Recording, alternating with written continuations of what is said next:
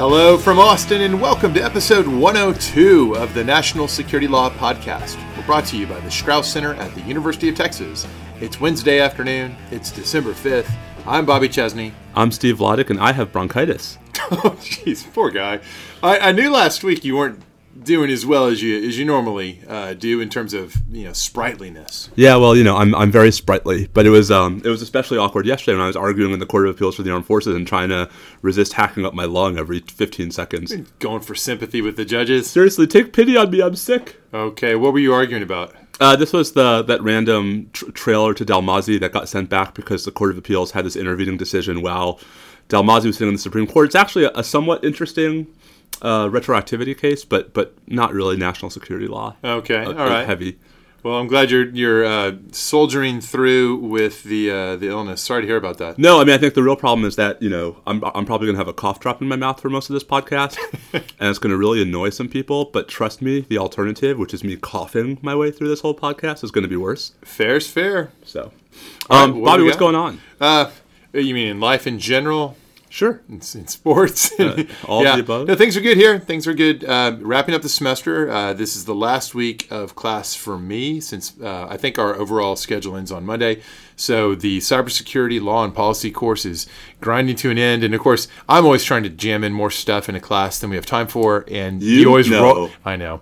And you rolled over to the next class, and tomorrow's the last class. And so how much material do you have left for the last class? 7 classes, 8 classes? Well, what we're going to do is I usually end it with a crisis simulation, and we're just truncating that a little bit to save room. We're talking about fun things like the Section 1642 authority of Cybercom to conduct out-of-network cyber operations against Russia, China, North Korea, or Iran if the National Command Authority determines there's an active ongoing campaign of hostile cyber activity along the lines of election interference or interference with the American political process. Bet you most people didn't know about that one, unless they listen to this show carefully. I was going to say, I mean, our listeners are a special bunch. It's quite a thing, actually. It's quite interesting. All right, but that reminds me, by the way, of, so did you see the Twitter controversy involving Rudy Giuliani? I did, and I got to say, it's on one hand, it's obviously insane and ridiculous. On the other hand, I do wonder, to what extent is this a guy, what's his capacity? It's a capacity issue, and it might be a sign Okay, but this is the guy the president named as his cybersecurity advisor, and he doesn't understand that, Twitter treats a period without a space after it and with 2 letters after it as a link, and that someone went and bought the domain name so that anyone who clicks on the link is directed to a site that says Donald J. Trump is a traitor to the country. Well, and if you look through I looked a little bit through his feed when I saw the one, because he then wrote this angry about how it was this Twitter conspiracy. Well, it was bad enough if that's what he'd actually said, but of course he didn't even convey that in a very clear way.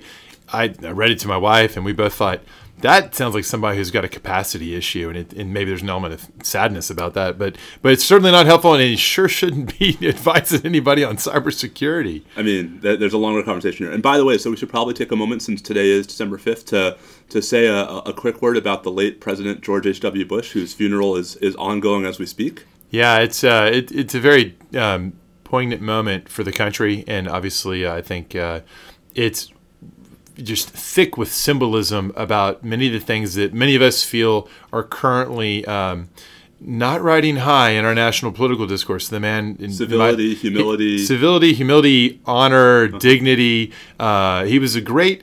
People quibble about his policies, but as a head of state, as distinct from a head of government, I think he was good at both. He was, I think, indisputably a great head of state, and I think that is one of the many dimensions along which we currently suffer from lack of greatness. Yeah, I mean, ironically. I completely agree with that. I mean, I think, you and I probably have some pretty significant differences over some of his policies, but, it's a good example of our podcast, of how you can have significant policy differences without being disagreeable. Absolutely. And you can have debates while still respecting the folks you're disagreeing with, and you can understand that some things are more important than winning your political fight at that moment in time. That's right. I think I think a lot of people would say it's best captured by the famous anecdote of the note he left, the handwritten note for Bill Clinton on the Resolute desk or in it. Clinton arrives in the office, Bush having vacated. There's this wonderful, it's the generosity of spirit in it, talking about how, you're our president now. I wish you nothing but success. Good luck to you and your family. you're going to find there will be many hardships in this office. Don't let it distract you from what you're trying to do.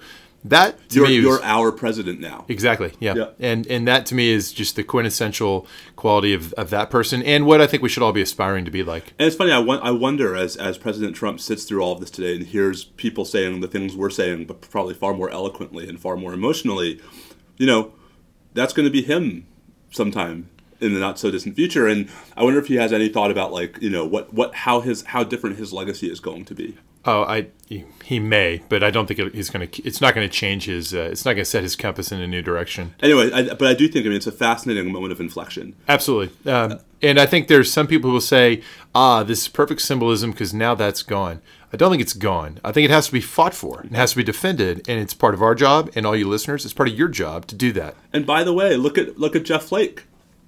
He finally did something. Oh, I knew you would be so excited. You and I have had this 9-month debate. You've wanted him to do some specific things along exactly this line, and he did, and it worked. There you go. Well, it sort of worked. Yeah, well. We'll see what happens. All right, so what's on tap for today? Okay, we've got a reasonably short list, and as we were warming up, I said, well, it looks like we actually have a short one here, and that's Steve always, laughed. So you're jinxing us. I think this will be a short one, unless you filibuster to disprove me. Now, we have a military commissions update, of course, because that is our true and deepest sustaining member. I mean, this is off the chain. Hey, can I just say, by the way, I miss Novi Mattis as a recurring topic. So in response to a tweet thread of mine about what we're about to talk about with regard to the military commissions, your friend of mine, Matt Tate, at Point All the Things, just wrote, "My God." That's a pithy way to sum up, half this podcast. Indeed.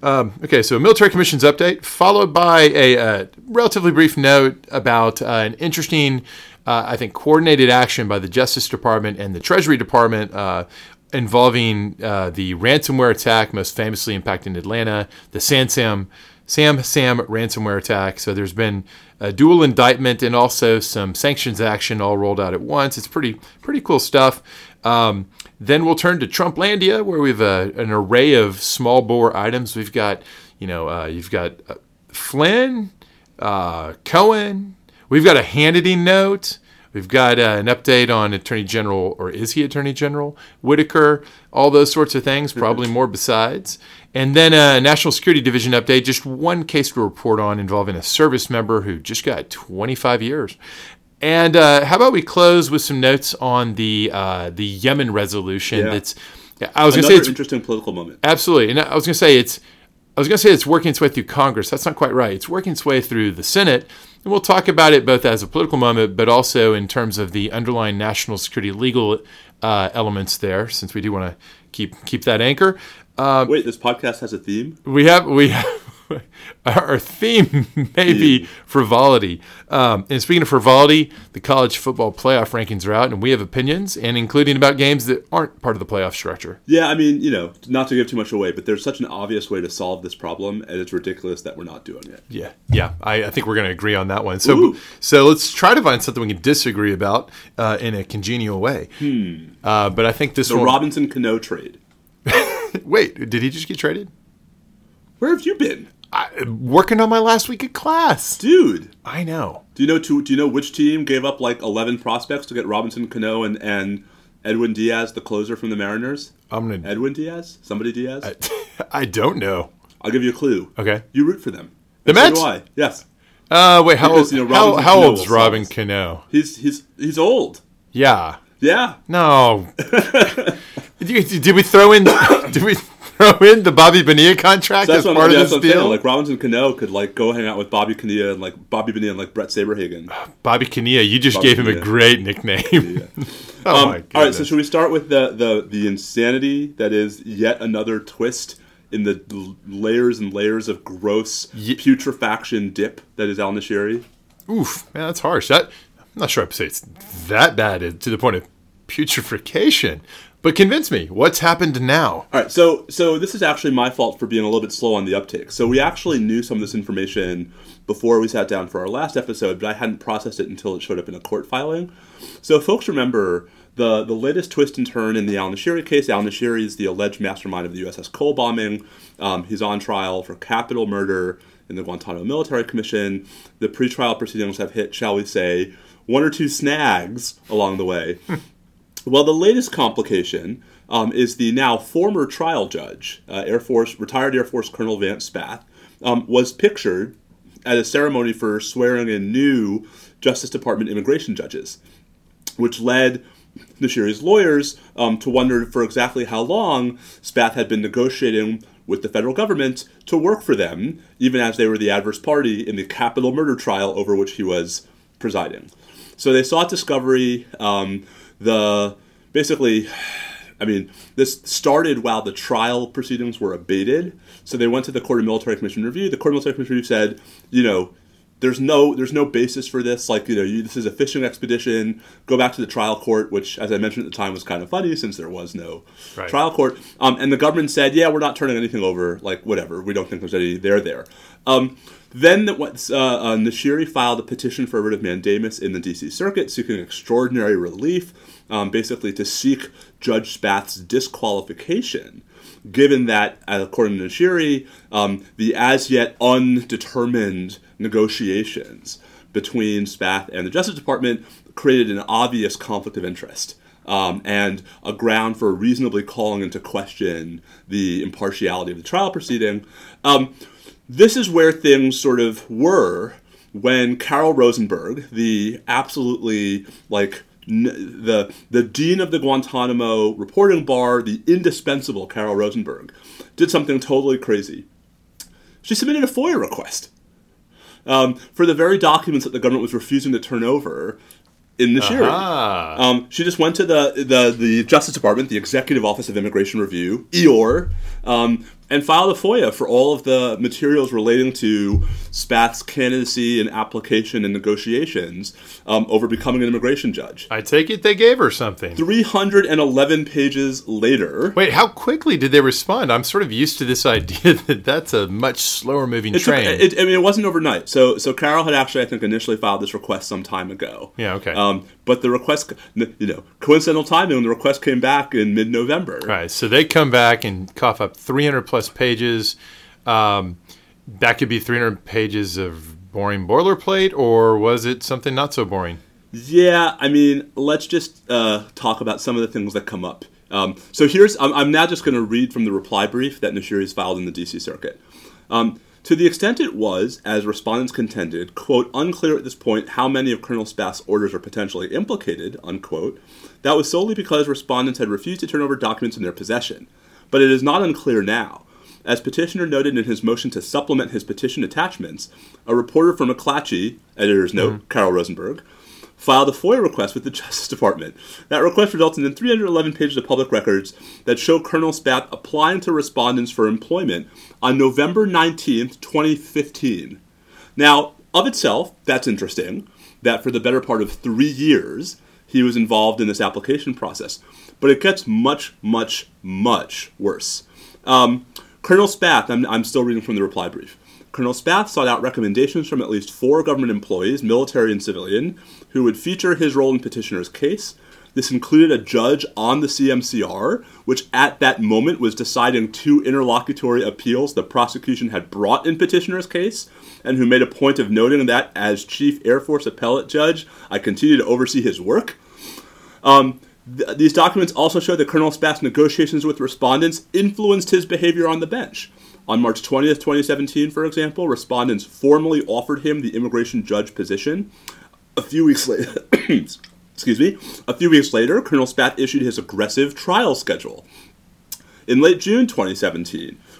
So wait, just to pause on that one. So they're saying that he got what he wanted, and then they're saying the payback was an aggressive trial schedule. No, of course, it's not proven. That he sped up because... I'm going to get in there. All right. The whole argument here is that the course of his rulings was affected by the growing impatience of the Justice Department with his putting them off and putting them off and putting them off. So let me keep reading. You mean putting off to accept the job? We've taken you. We need you to come work for us. He's exactly. like, I got to hurry up and finish this case. Exactly. I got somewhere I got to go. Exactly. In late June 2017, respondents offered him a start date of September 18th, 2017, which he tentatively accepted pending confirmation from the Air Force. The Air Force evidently required more time to prepare his replacement, and so in mid-July, he attempted to delay his start date further, saying, I remain detailed to a case at Guantanamo which requires significant time to hand to another trial judge. Subsequent email traffic between respondents' human resources staff stated Spath is still in negotiations. He said there was some kind of issue with the military finding a replacement for him. We've had some issues with this candidate. 4 days later, Colonel Spath denied the first of petitioner's motions, seeking to prevent the monitoring of his attorney-client communications, which, by the way, was layer 1 of the dip. But wait, Bobby, it gets better. The following day, Colonel Spath asked respondents... So, the following day, right, so after he denies the motion for additional investigation into the legacy microphone, the following day, Colonel Spath asked respondents to postpone his start date to, quote, May 15th, 2018, or later, unquote. The same week, petitioner's trial counsel discovered a hidden microphone in their attorney-client meeting room and the other facts contained in the still classified Dolphin Declaration. Over the course of the next 2 weeks, they provided Spath the Dolphin Declaration and filed a series of motions seeking to compel discovery into the source of the microphone and seeking interim remedies to secure their attorney-client communications. As these motions were being filed, respondents' human resources staff told Colonel Spath that management did not agree to his terms. He was informed that his requests for additional delay were not being well taken, that he was not guaranteed the position, and that his application would be re-reviewed in January or February of 2018.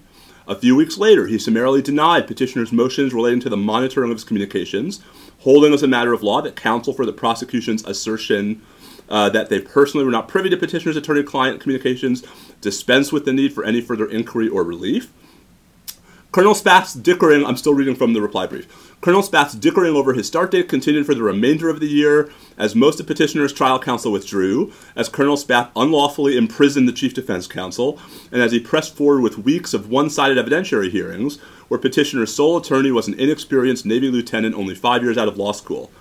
Colonel Spath ultimately asked for a start date of July 8th, 2018, and respondents notified him that it agreed on the afternoon of February 15th, 2018.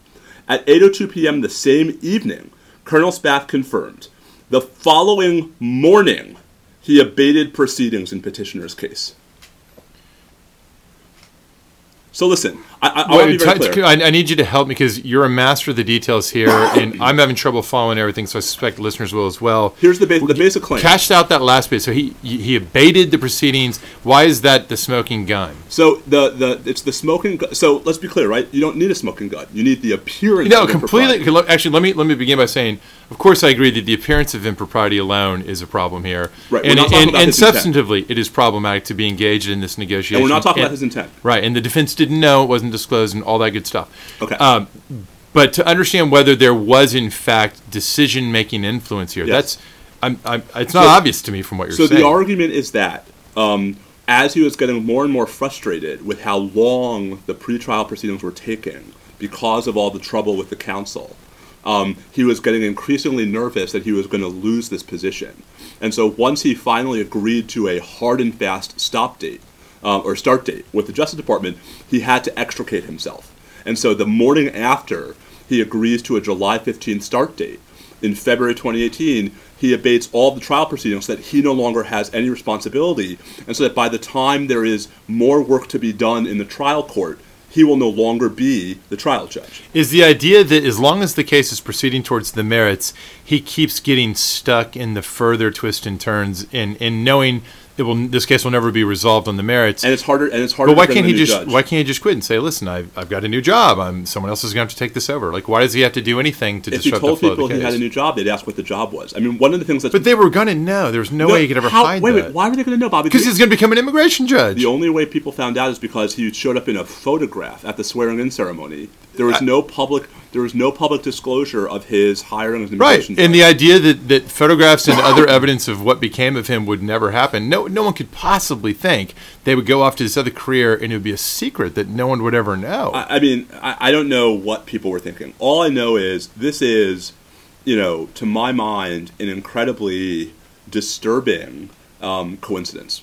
Well, I think that, to go back to the important point, the appearance of impropriety for judges is critical. There's a huge problem here. There's a substantive problem with non-disclosure of the negotiations and all the rest. I listened carefully to that recitation of the timing, and certainly there's smoke. I don't necessarily conclude fire from that. I could I don't know that that's the best interpretation, that he was actually taking this further wrongful step of deciding things for these improper motives. But I certainly understand why Nashiri's team is arguing that. I think you're applying the wrong standard. The question is not whether he acted improperly.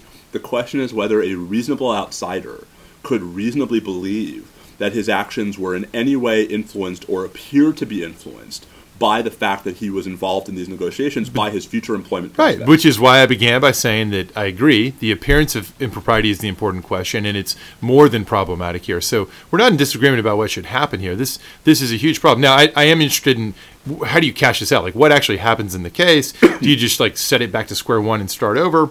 Let's get to that in a second. But I do want to underscore there is an important, sort of maybe morally important question, like, is this person actually using his office substantively in ways to serve his own personal interest at the expense of both sides in the case?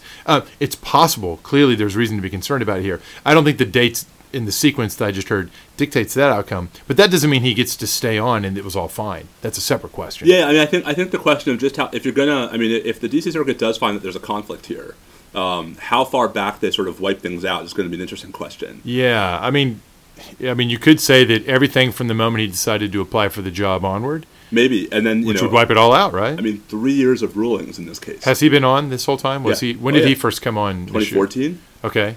Yeah, so initially you'd have some of this, and you might have to vacate. Is this like taking away the NCAA, taking away your entire season's worth of victories?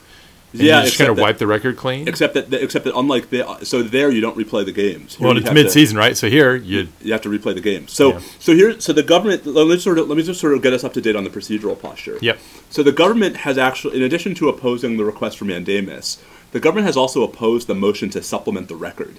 Right, the government basically wants to argue that the D.C. Circuit shouldn't consider the 311 pages of material that Carol Rosenberg discovered through FOIA, which I have to say I find especially galling and hubristic, because the only reason why Carol Rosenberg was remitted to FOIA because they blocked because they refused to turn them over. So what's the normal, in the abstract, what's the normal standard for supplementing the record? Permission to supplement. It is an appeal. It's factual. It's unusual, right? The government's not wrong that we generally don't. I mean, this is the fight in the census litigation, right? The government's not wrong that we don't generally decide appeals based on evidence outside the record. Right.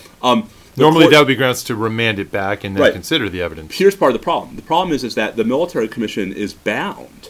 It's not at all clear that Judge Schools, who's now the presiding judge, would have the authority to reconsider Judge Spath's rulings, because the CMCR has ruled, right, on the abatement proceedings, and so she's bound by all of those rulings. So the government says, well, at the very least, Nashiri should have to go back to Judge Schools to create a record, and then come back to the D.C. Circuit. And my response to that is, why? Like, what is the interest in injecting another, 6 months, 8 months, just to come right back to the D.C. Circuit? Like, we're sitting under a stay right now. Is it possible that the government could come back with additional documents that aren't in that FOIA dump that would provide different context and color for the various decisions? Yeah, but they could have already said that. They could have said, in the alternative, if you're going to grant their motion to supplement the record, we have additional items that we would like to, and they haven't said that. Mm-hmm. I mean, one of the things that's remarkable about the government's opposition to the motion to supplement the record, and Marty Lederman pointed this out first, so I should give credit to him, is what it doesn't say.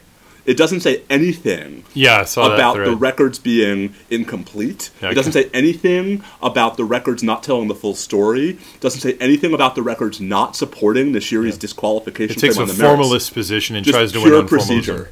Yeah, well, it seems impossible to imagine that that's going to stick. I mean, it's like how, if you're a D.C. Circuit judge, and if the whole point is to get this train rolling correctly, I mean, why are you inclined to send this back to the trial court just so it comes back in 8 months? Anyway, so this all culminated with an order, I think on Monday, where the D.C. Circuit set this case and a similar appeal from two of the sort of resigned, sort of dragoon back onto the case civilian lawyers for oral argument before the same panel on January 22nd. Ah, that's what it was. Yeah, somebody had tweeted at us saying, you guys are going to come up for this. You'll probably be up there for that. I'm not. You have an oral argument up there every other week. I really don't. Dude, yesterday was the second oral argument of my life. Come on. Yeah, but 2019, the year of Steve. God help us. Show title? No. God help us. That's too self-aggrandizing. I'll put it up there. But so all this is to say, we don't yet know who the panel is. But man, I mean, I'm not going to be there. I really wish I was. Yeah, this is so. I guess my bottom line is it one way or the other. The principles that matter to me here are you've got to do right in terms of the appearance of impropriety. You've got to take account of the reasonably available evidence that reflects this, and you've got to keep account of the fact that this has been going on for so many years, and that it's reached this sort of it's almost like a cascade effect, like they talk about in biology, a cascade where a complex system, which is this is increasingly fitting that bill, has collapsed in so many certain respects that it starts picking up a momentum, a snowball effect of its own. We're not quite at the point of total system collapse from that sort of cascade, but the 10-layer dip is a way of describing that. I don't know how many layers we've got now, but maybe they can come in here with one giant procedural nacho and sweep away some of the layers. But also, I just don't understand. Like, the government, if the government really, if the government didn't think there was a problem here, why stonewall Nashiri on the documents? No, it sounds to me a lot like, in many respects, the Nashiri litigations unfolded with a lot of play for the immediate win type of litigation without strategy. Sort of long-term vision. Yeah, just sort of because maybe the long-term hard to know what explains it. Well, so let me sort of, as a last thing, let me just sort of, I'd be remiss if I didn't take yet another opportunity to criticize the D.C. Circuit panel that decided al-Nashiri 2 and held that it was appropriate for the federal civilian courts to abstain from resolving al-Nashiri's jurisdictional challenge to whether he can even be tried in a military commission until after his post-conviction appeal, because the military commission should be we can have faith that the military commissions will expediently and efficiently resolve this question. In fairness, who could possibly have foreseen quite this level of insanity? All of us. Wait.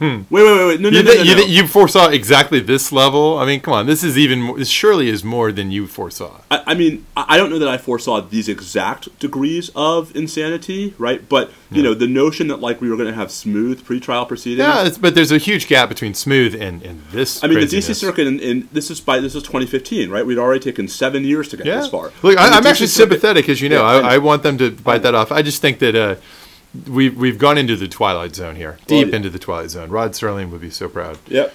All right, we've got some Justice Department, Treasury Department joint anti-Iran activity of sorts.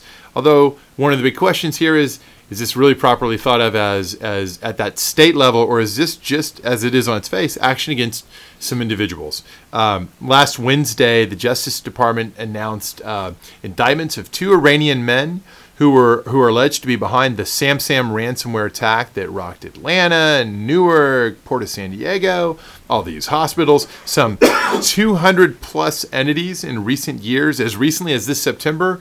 This isn't spreading in worm-like fashion. These people are targeting specific entities. They're taking advantage of vulnerabilities to access their systems.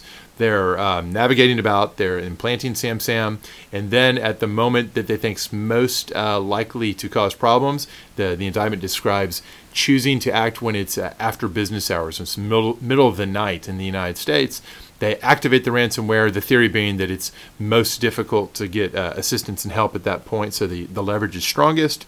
They've reaped millions of dollars in then value of Bitcoin, which were then converted to Iranian rials. They're not in custody. This is, in that sense, rather like the recent series of indictments of Chinese government agents for their commercial espionage attacks. Notably, that the indictment does not allege, and I actually haven't yet seen anything alleging that these guys were doing this on behalf of or at the behest of any Iranian governmental authorities. So at least on the formal face of it, and maybe I've missed something and that's been whispered about, but on the face of it, it's being treated as if it perhaps is simply an international criminal scheme, albeit one that caused millions and millions of dollars in damages, way beyond the $6 million in ransoms that were paid. What's pretty interesting about this is watching the interagency process doing its thing. Even in the Trump administration, still capable of a bit of coordination. Maybe that's because it's a Iran situation. OFAC, the Office of Foreign Assets Control, which administers the role of the Treasury Department in sanctions under AIPA, issued I can't believe, I know you're not well, Steve, because normally I can't say AIPA with that. There you go. They issued sanctions against 2 Iranian Bitcoin exchange operators that are the exchanges identified in the indictment as the ones these guys were using to cash out their Bitcoin. And at the same time, OFAC issued some updates to its increasingly voluminous set of frequently asked questions about how the whole sanctions business maps onto Bitcoin, because increasingly now the types of people who are being sanctioned, they're trying to hold and store value in the form of Bitcoin and other digital currencies. And so these new instructions have to do with, okay, say you're an institution that has control or access to, say, a Bitcoin wallet, and you have reason to believe, or you know that someone who's had their assets blocked is associated with that account in that Bitcoin. It's all about this process of trying to extend the normal controls of sovereigns over the currency systems, which are so central to the sanctions game, to the wild and wacky world of Bitcoin and other digital currencies. So watch that space. But again, nobody in custody, no claim yet that this was actually government-sponsored activity. Steve, why don't we turn to the wild world of Trumplandia? Let's start with the Attorney General. Who's the Attorney General? Well, didn't we already do this? We did this in some detail, but I believe you mentioned that there's something cooking challenges at the Supreme Court now. Yeah, so we had speculated when we talked about this in our live show, episode 100 in DC, about which case might be the first to actually resolve this issue. I had thought, perhaps overly optimistically, that it would be the in re grand jury subpoena appeal in the DC Circuit regarding, what's his name, Andrew Miller, who's challenging the validity of Mueller's appointment. That may have been overly optimistic because the parties have actually both now told the D.C. Circuit that they think it can be resolved they think that the case can be resolved without resolving who the Attorney General is. Oh, boo, that's no fun. But we'll see. I mean, the D.C. Circuit's not bound by that. I mean, they could disagree. So Tom Goldstein, who is one of the, I think, most accomplished graduates of American University Washington College of Law, and who is an incredibly well-known Supreme Court practitioner and also the founder of SCOTUS blog. Yeah, he's Mr. SCOTUS blog. Indeed. Which, by the way, is his end-of-term tweets when people are tweeting at SCOTUS blog thinking that it's the Supreme Court, and he responds, is just the greatest thing in the history of the world. That's awesome. So Tom found a pending cert petition in a relatively non-exceptional federal criminal case. I mean, it's not the kind of petition, Bobby, I would have thought had much of a chance of being granted in the abstract. And he filed something called a motion for substitution, where he basically said that, listen, ordinarily when there's a change in when an officer is sued in their official capacity, and there's a change in the occupant of the office, the federal rules of appellate procedure provide that the court should automatically substitute the new officer for the old one. That's why, for example, names of cases change all the time. Okay. But Tommy said in this context, it's not clear who the proper substitute is for former Attorney General Sessions. And basically, he moved to substitute Deputy Attorney General Rosenstein, who, as the motion argues, is the valid, properly, by operation of law, successor as acting Attorney General for Sessions. And he asked the Supreme Court not only to consider the motion expeditiously, but to even consider setting the motion for argument. But without regard to even whether they should grant certiorari. Yeah, I wonder, in all the history of the court, has there ever been even a request for argument in a substitution motion like that? So I couldn't find one. There are, I did, because SCOTUS nerd questions are fun.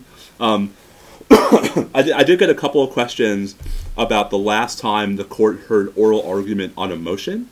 It actually happened, or at least used to happen, with some regularity in the context of the Supreme Court's original docket, where the court is acting as a trial court, and where at least until, I think, 1980, the parties had to file motions for leave to file the original application, and so therefore the court would sometimes hold argument not on the actual thing, but on whether it had, for example, jurisdiction. So, one of my first articles was about this 1948 Supreme Court case, Hirota versus MacArthur.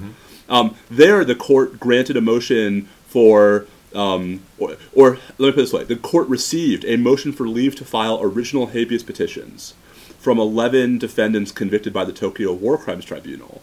And the court divided 5-4 and set the motion for argument over 4 dissents, which was remarkable. 4 justices dissented from setting the case for argument. So it's happened not in the substitution context. It hasn't happened here. Now, the thing that I found most interesting about this tactic, as opposed to the other cases where this has come up, is Tom's opening brief and especially his reply brief doesn't pull any punches. The reply brief opens by saying we're in a constitutional crisis, that sooner or later the court's going to have to decide this question, and so why not sooner, and all the above. Now, for some of the same reasons I talked about last episode about my concerns about departing from regular order, the race to the top of the court system. I mean, I'm not sure that the justice is going to be in any hurry.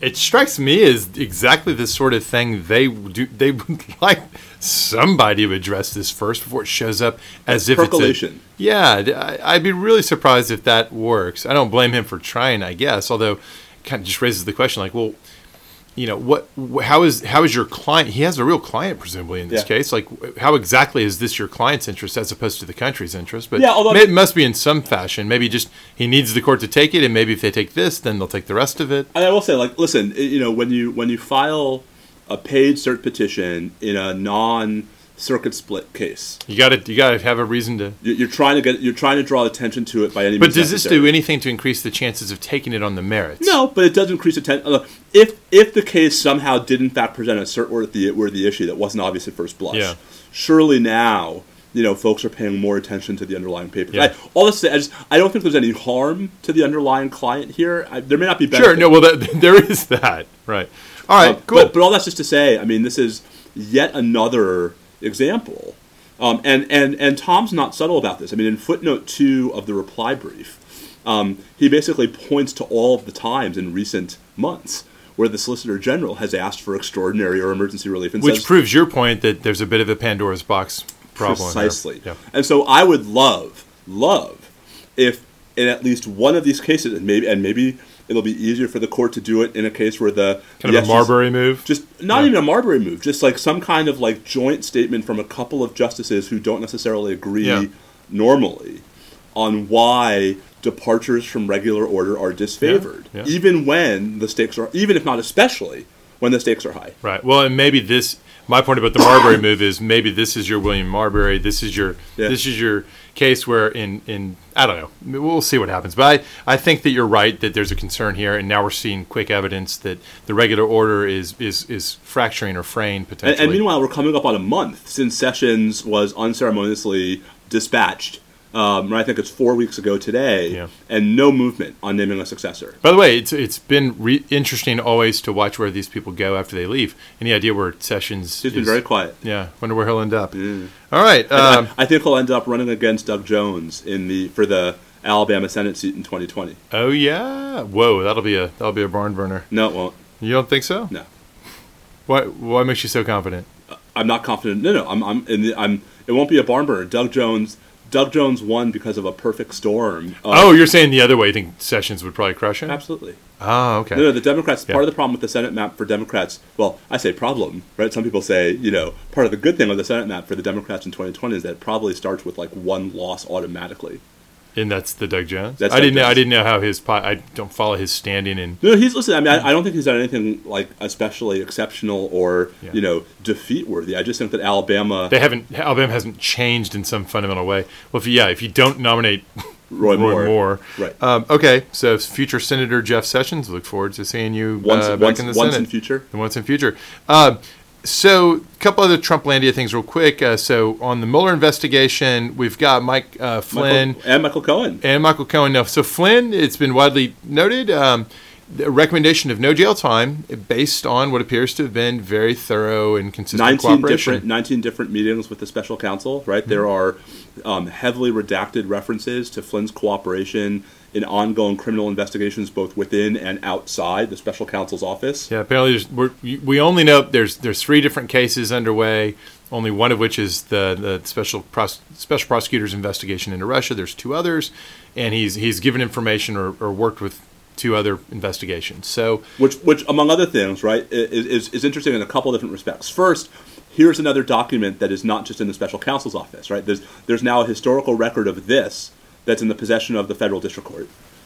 So even if there's some Saturday Night Massacre-like moment where Trump orders Acting Attorney General Whitaker to shut down the investigation, with every day it's harder to sort of wipe out the results and the sort of the documentary evidence of the investigation. It's certainly so. Is there anything else to say about Flynn? So just one thing, right? Which is, I do think that, and this is why I think it's related to the Whitaker point. Obviously everyone's trying to speculate up the wazoo about what's behind all those redactions. Who probably knows what's behind those redactions? The acting attorney general. Sure. I would hope so. He's the acting attorney general. But if the acting attorney general knows, I think it's safe to say the president knows.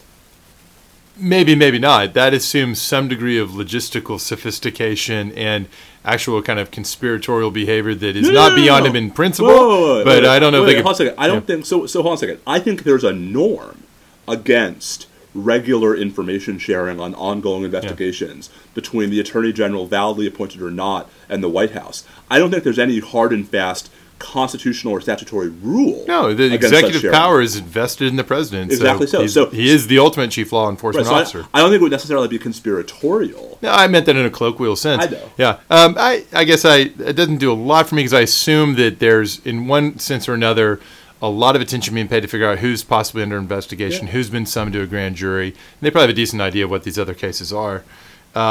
What about anything to say about Mike Cohen? Well, there's the Russia hotel, right? There's the Trump-Russia. There's the Moscow hotel deal. There's Michael Cohen agreeing to plead guilty to yet additional charges. Yeah. So this was false statement to Congress. Now this came up. We hosted a big event on campus here at UT last Friday. Sure. And the amazing part of the event was when Senators Richard Burr and Mark Warner, the chair and vice chair of the Senate Select Committee on Intelligence, sat down with John Cornyn moderating and talked about the investigation. It was really, really neat and a hardening thing to observe, and you'll be able to go on the Strauss Center website and watch this.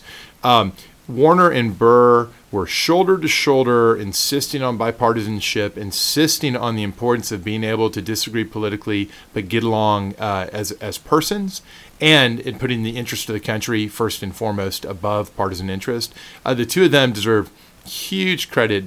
None of that surprised me because of how the committee has conducted itself and how they have. But this was a pretty neat moment, and it was the biggest thing they wanted to talk about, and they were sitting there side by side, clearly kind of passionate on the subject. Very refreshing. And they talked about, and Burr was really clear. I mean, almost with the Senator Burr with a note of anger in his voice about people lying to the committee and making clear that if they get reason to think you've lied, they will absolutely do a criminal referral, and you're going to go to jail in the end if you do it. So Cohen's evidence of this. As long as DOJ brings the prosecution. Well, that's the thing. They did hear, right? Yeah. But I do. I mean, this is the interesting potential endgame for aggressive House investigations come January 3rd, right? I mean, that's so. We'll see. I mean, we shall see. One quick note on that. I mean, I think it will give House subpoenas more teeth if the Senate is also sending referrals to DOJ, and if it actually doesn't just look like partisan. That's right. It makes it harder to do that. It makes it institutional, not partisan. It does underscore a point that right now the sub-institution best positioned to do this sort of thing is clearly the Senate Select Committee on Intelligence. They've got the will to do it.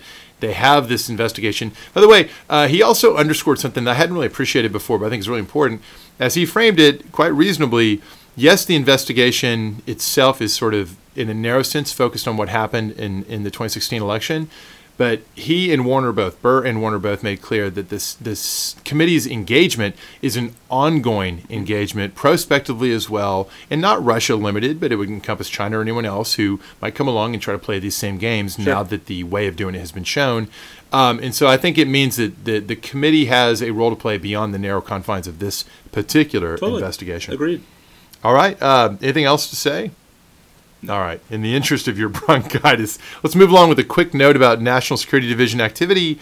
This is a case I think we mentioned a little before when the conviction occurred, but now we have a sentence. This is Eric Kang. Ikeka Eric Kang, a U.S. Army sergeant based in Hawaii, is now going to go to jail for 25 years with 20 of supervised release to follow that. What happened here was in around 2016, the government, one way or another, detected that this guy is watching Islamic State propaganda videos. By 2018, he was suspicious enough, by sometime this year, that the FBI put undercover agents into his orbit, people posing as Islamic State. There was a guy pretending to be a leader, and cell members all wanting to work with him. And eventually he swore an oath of loyalty to the Islamic State. And they eventually arrested him at the point where he said he was going to take his assault rifle and go kill people in Honolulu. So 25 years for that service member. Really kind of shades of Major Hassan is what I think about when I look at this. And we're very fortunate, in my opinion, that what was going on was he was in contact with undercover agents, not somebody like... oh my God, drawing a blank. Steve, help me out here. The American citizen. John Walker Lind? No, killed in the AQAP propagandist and operational leader. Al-Awlaki. Al-Awlaki. Anwar al-Awlaki. Thank you. I can't believe I drew a blank on this. Yeah. Let's see what else I can screw up. It's December. It's been a long week. It's finals time. By the way, another reason I'm all wiped out is we finally kind of put the finishing touches in the revision to my cybersecurity law and policy syllabus, which as part of the larger project of building out curriculum in this area, where it's something the Hewlett Foundation funds, and I'm a grantee of them, and a lot of my work on that class, it's meant to be open source. Anyone who wants to either teach using these materials or just read along and kind of absorb it. The document's 62 pages. It's not exactly a syllabus. It's basically a primer written and framed out in syllabus terms so somebody can take it and teach out of it. That's awesome. It's posted at Lawfare. You can get it on my Twitter feed. Well, it may be full of nonsense, in which case, though, if you're interested in this stuff, go print it out, sit by the fire, grab a glass of wine, enjoy some Yuletide cybersecurity, and then let me know what you think could be done better. Rudy should read it. I may send it to Rudy. Maybe I should. Oh, I am looking for a co-author. That'd be great. Episode title: Rudy should read your syllabus. No. Like I said, I am concerned there's a capacity issue there. I don't want to kick him while he's down, even if he's put himself in a position where it's awfully tempting to kick him. How about this instead? The Senate Joint Resolution 54 on Yemen, withdrawal of U.S. support for Saudi coalition operations against the Houthis. This is getting a lot of attention because something pretty remarkable did happen. Well, it's getting a lot of attention in our universe. All things relative. If we start applying too strict a standard to what gets attention that we care about, only the frivolity will survive. So the Senate, by a vote of, I think it was 63 to 50. 63 to 37. I was going to say 63 to 50 would be impressive. Yeah, there was a couple of. There's some vote early, vote often. No, 63-37. Well, hey, you want to talk about North Carolina? Huh? The massive election fraud in the 9th North Carolina congressional district. I don't know about it, but I'm sure it sounds like it was terrible. So big majority, a lot of Republicans voting in favor of this. What's going on? I mean, what do you attribute that to? Oh, let's be clear about what they voted in favor of. It's not passed yet. It's now going to proceed to a vote and debate. A debate and then vote, I should say. I actually think it will pass the Senate. It will die in the House. Okay, but what's going on? How come something that couldn't get through to the floor is now moving forward? 2 words: Jamal Khashoggi. Exactly. I think it's as simple as that. Yeah. This is before Gina Haspel testified yesterday and further fueled the fires. I'm sorry. Let me be a little more in fairness to what's going on here. It's not Khashoggi. It's not the fact that the Saudi government and Crown Prince Mohammed bin Salman orchestrated the brutal murder of Jamal Khashoggi. No, it's about the Trump administration's response. Administration's tepid, indifferent, dubious response. I think maybe I would describe it this way. The White House is pretending that it's not clear what. Then we've seen this game before, right? I don't know who did this. Maybe it was maybe they think of in the basement. Maybe that's who killed Jamal Khashoggi. Right. When apparently, so this is actually something I should have suggested we talk about in the show. I don't think our lack of prep is going to be a problem here. Right, the Wall Street Journal reported, right, and had someone leaked the signals intelligence that allowed CIA to, in its view, conclusively determine that MBS was directly responsible for the murder. So Corker came out of the briefing, and his quote was very memorable, something to the effect of, a jury would convict this guy in 30 minutes. MBS in 30 minutes. In 30 minutes. Yeah. So now Lindsey Graham, who lately has been critic of this White House, right, said, you've got to be kidding me. This is terrible. So part of what's going on here is the Senate is not reacting to the substantive foul; they're reacting to the process foul. Yeah, it's both, right. So obviously these are people who are horrified, and rightly so. But they're moving to take this action as a shot across the bow of the White House for its gross equivocation on whether there's even responsibility here, let alone lack of action to really do anything tough or meaningful about this. Now, whether this is going to turn into anything tough, no, it's because, as you say, there's no reason on earth to think this is coming out of the House, let alone that there would be veto-proof majorities who would overcome the then 100% guaranteed Trump veto. No, although it would be fascinating if the new House passes it in January and sends it to the new Senate to see if the Senate, to see if the Senate actually wants to put its money where its mouth is. Yeah. Like it's easy for the Senate to pass it this month, right? Knowing that it has no chance in the House. It's a lot harder to pass it next month. Yeah, that's a complicated one. I think you're right, and I suspect that the star alignment we have this week won't be there in the thick of the increasingly acrimonious larger constellations of 2019. No, but I mean, so listen, if like me, you're desperately looking for signs of hope, this is exactly how the institutional checks are supposed to work when it's not just separation of parties. Sure. Right? And so this is exactly the kind of leverage that congressional Republicans could exercise against this president if and when they find sufficient grounds to do so. We just have very different views of what those grounds are. Of course, what's also interesting about this is they could sign it. I mean, one really interesting move from the White House would be, great, sure, whatever, signed it. Now here's my presidential signing statement explaining that what this resolution does is it orders the withdrawal of U.S. armed forces from hostilities in support of the Saudi coalition. And then next paragraph says, here's how we've long interpreted hostilities in the executive branch. It's actually rather narrow. What we're doing by way of providing, aerial refueling and other things. Right, we interpret this to have like no force. Yeah, and for basis for that, we'll look back to the Obama administration with its statements about Libya involvement, and therefore this law is thereby enacted. Heck, I even signed it, but it doesn't have any current application because we haven't done the thing it says don't do. Yeah, I mean, that would be ballsy. That doesn't strike me as nuanced enough for this president. Oh, I agree. They're not going to do it. Sorry, that strikes me as far too nuanced for this president. Yeah. Okay. So I think that's it for our substantive talk. If you don't want to hear the frivolity, sayonara. So the college football playoff. College football playoff. So first of all, did the committee select the right four teams? Yes. I think it's a no-brainer for once. I don't actually think it's a no-brainer. I think good. Who should have maybe gotten in there? So I think the system is corrupt. And I think that, in a fair and just world, Central Florida would have been the fourth team. Shouldn't they have to beat somebody good before we can say that? In a world in which these Power 5 conference teams won't schedule Central Florida, how is that their fault? Hey, I didn't say it was anyone's fault, but Central Florida beat somebody perfectly good in the bowl game last year. Do you think Central Florida, on your honest assessment as a sports observer, think that they're likely in the top four quality-wise? No, but I also don't think, look at the NCAA basketball tournament. I don't think the at-large teams are simply, I think that there's a complicated mix of things that should go into who gets in. But to me, this year is yet further proof that the right solution in the current structure of Division I college football is an 8-team playoff. Absolutely. And I'm strongly agree. I am not one of those who says that because I think that really we should go to 16. I think here's the way to do an 8-team playoff is super obvious. It's so obvious that it's not I don't understand why this is hard. The crowned champion of each of the Big 5 power conferences, and then the next 3 non-Power 5 conference champions, by whatever stupid ranking system you want to devise. You pick up Notre Dame and Boise State and Central Florida, those sorts of things. No. This year, so let's talk about who that would be this year. Well, okay, wouldn't, yeah. So this year, I just meant sort of in general. Those are the standard usual suspects. But this year it would be Alabama, right? Clemson, Ohio State as Big 10 champion. Yep. Right. Oklahoma as Big 12. Right. Washington as Pac-12 champion. Notre Dame as top at large.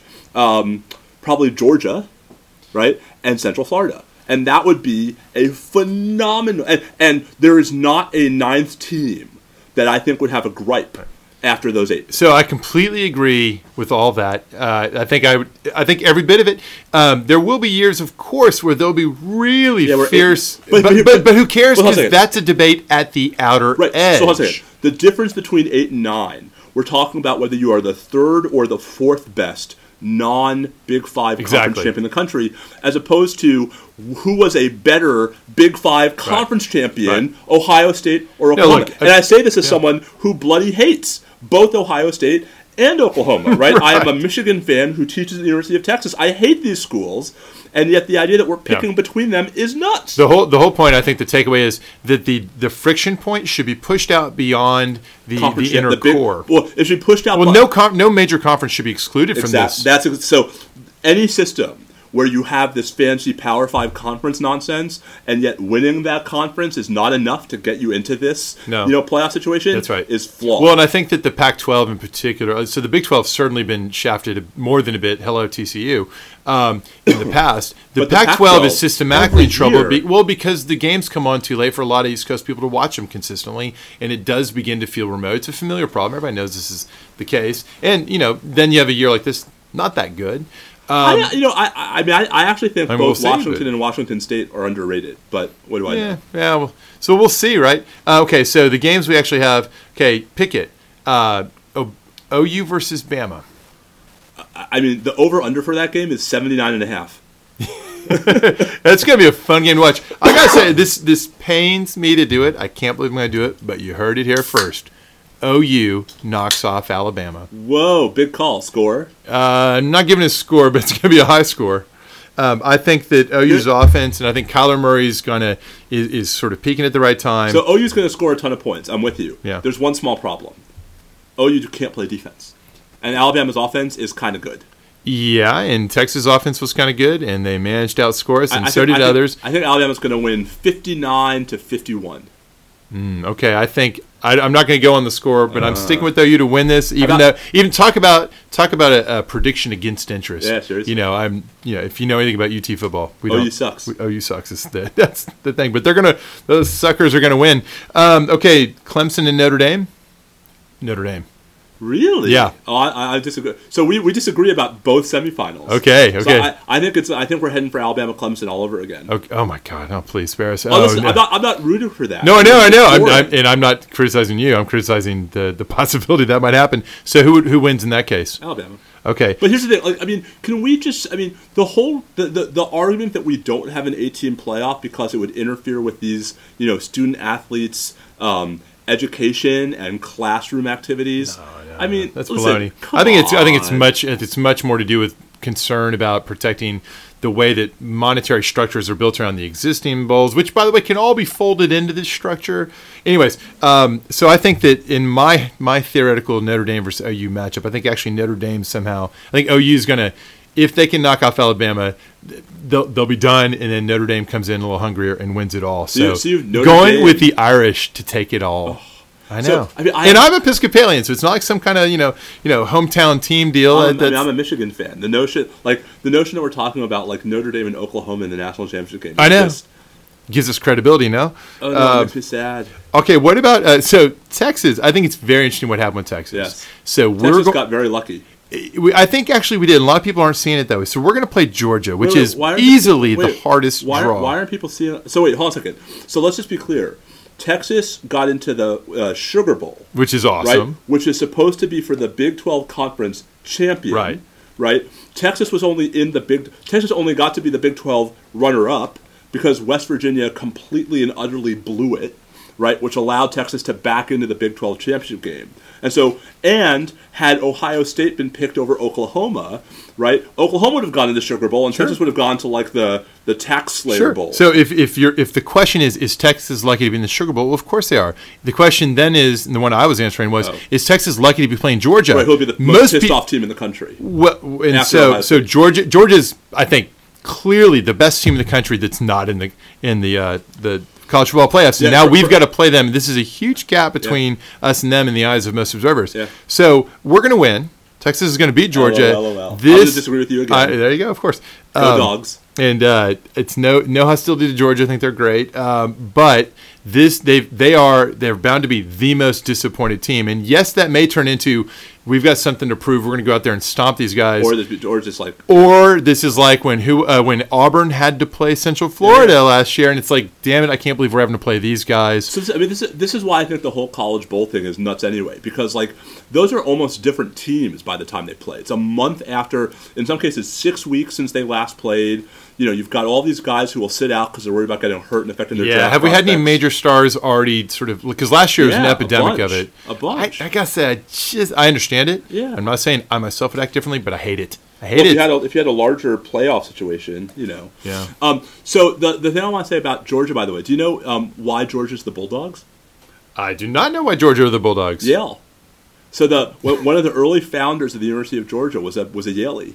And he wanted to carry on the tradition? Not only did he want to carry on the tradition, but the part of the Georgia campus is designed to look like old campus at Yale. Oh, that's right funny. down to like this old sort of Georgian-style building that's meant to look like Connecticut Hall at Yale. Oh, that's wonderful. Well, it makes sense it'd be Georgian style. But I think that people today would be very surprised that like big-time college athletic program traces its nomenclature roots to Yale. I love it. Okay, one last game for me at least.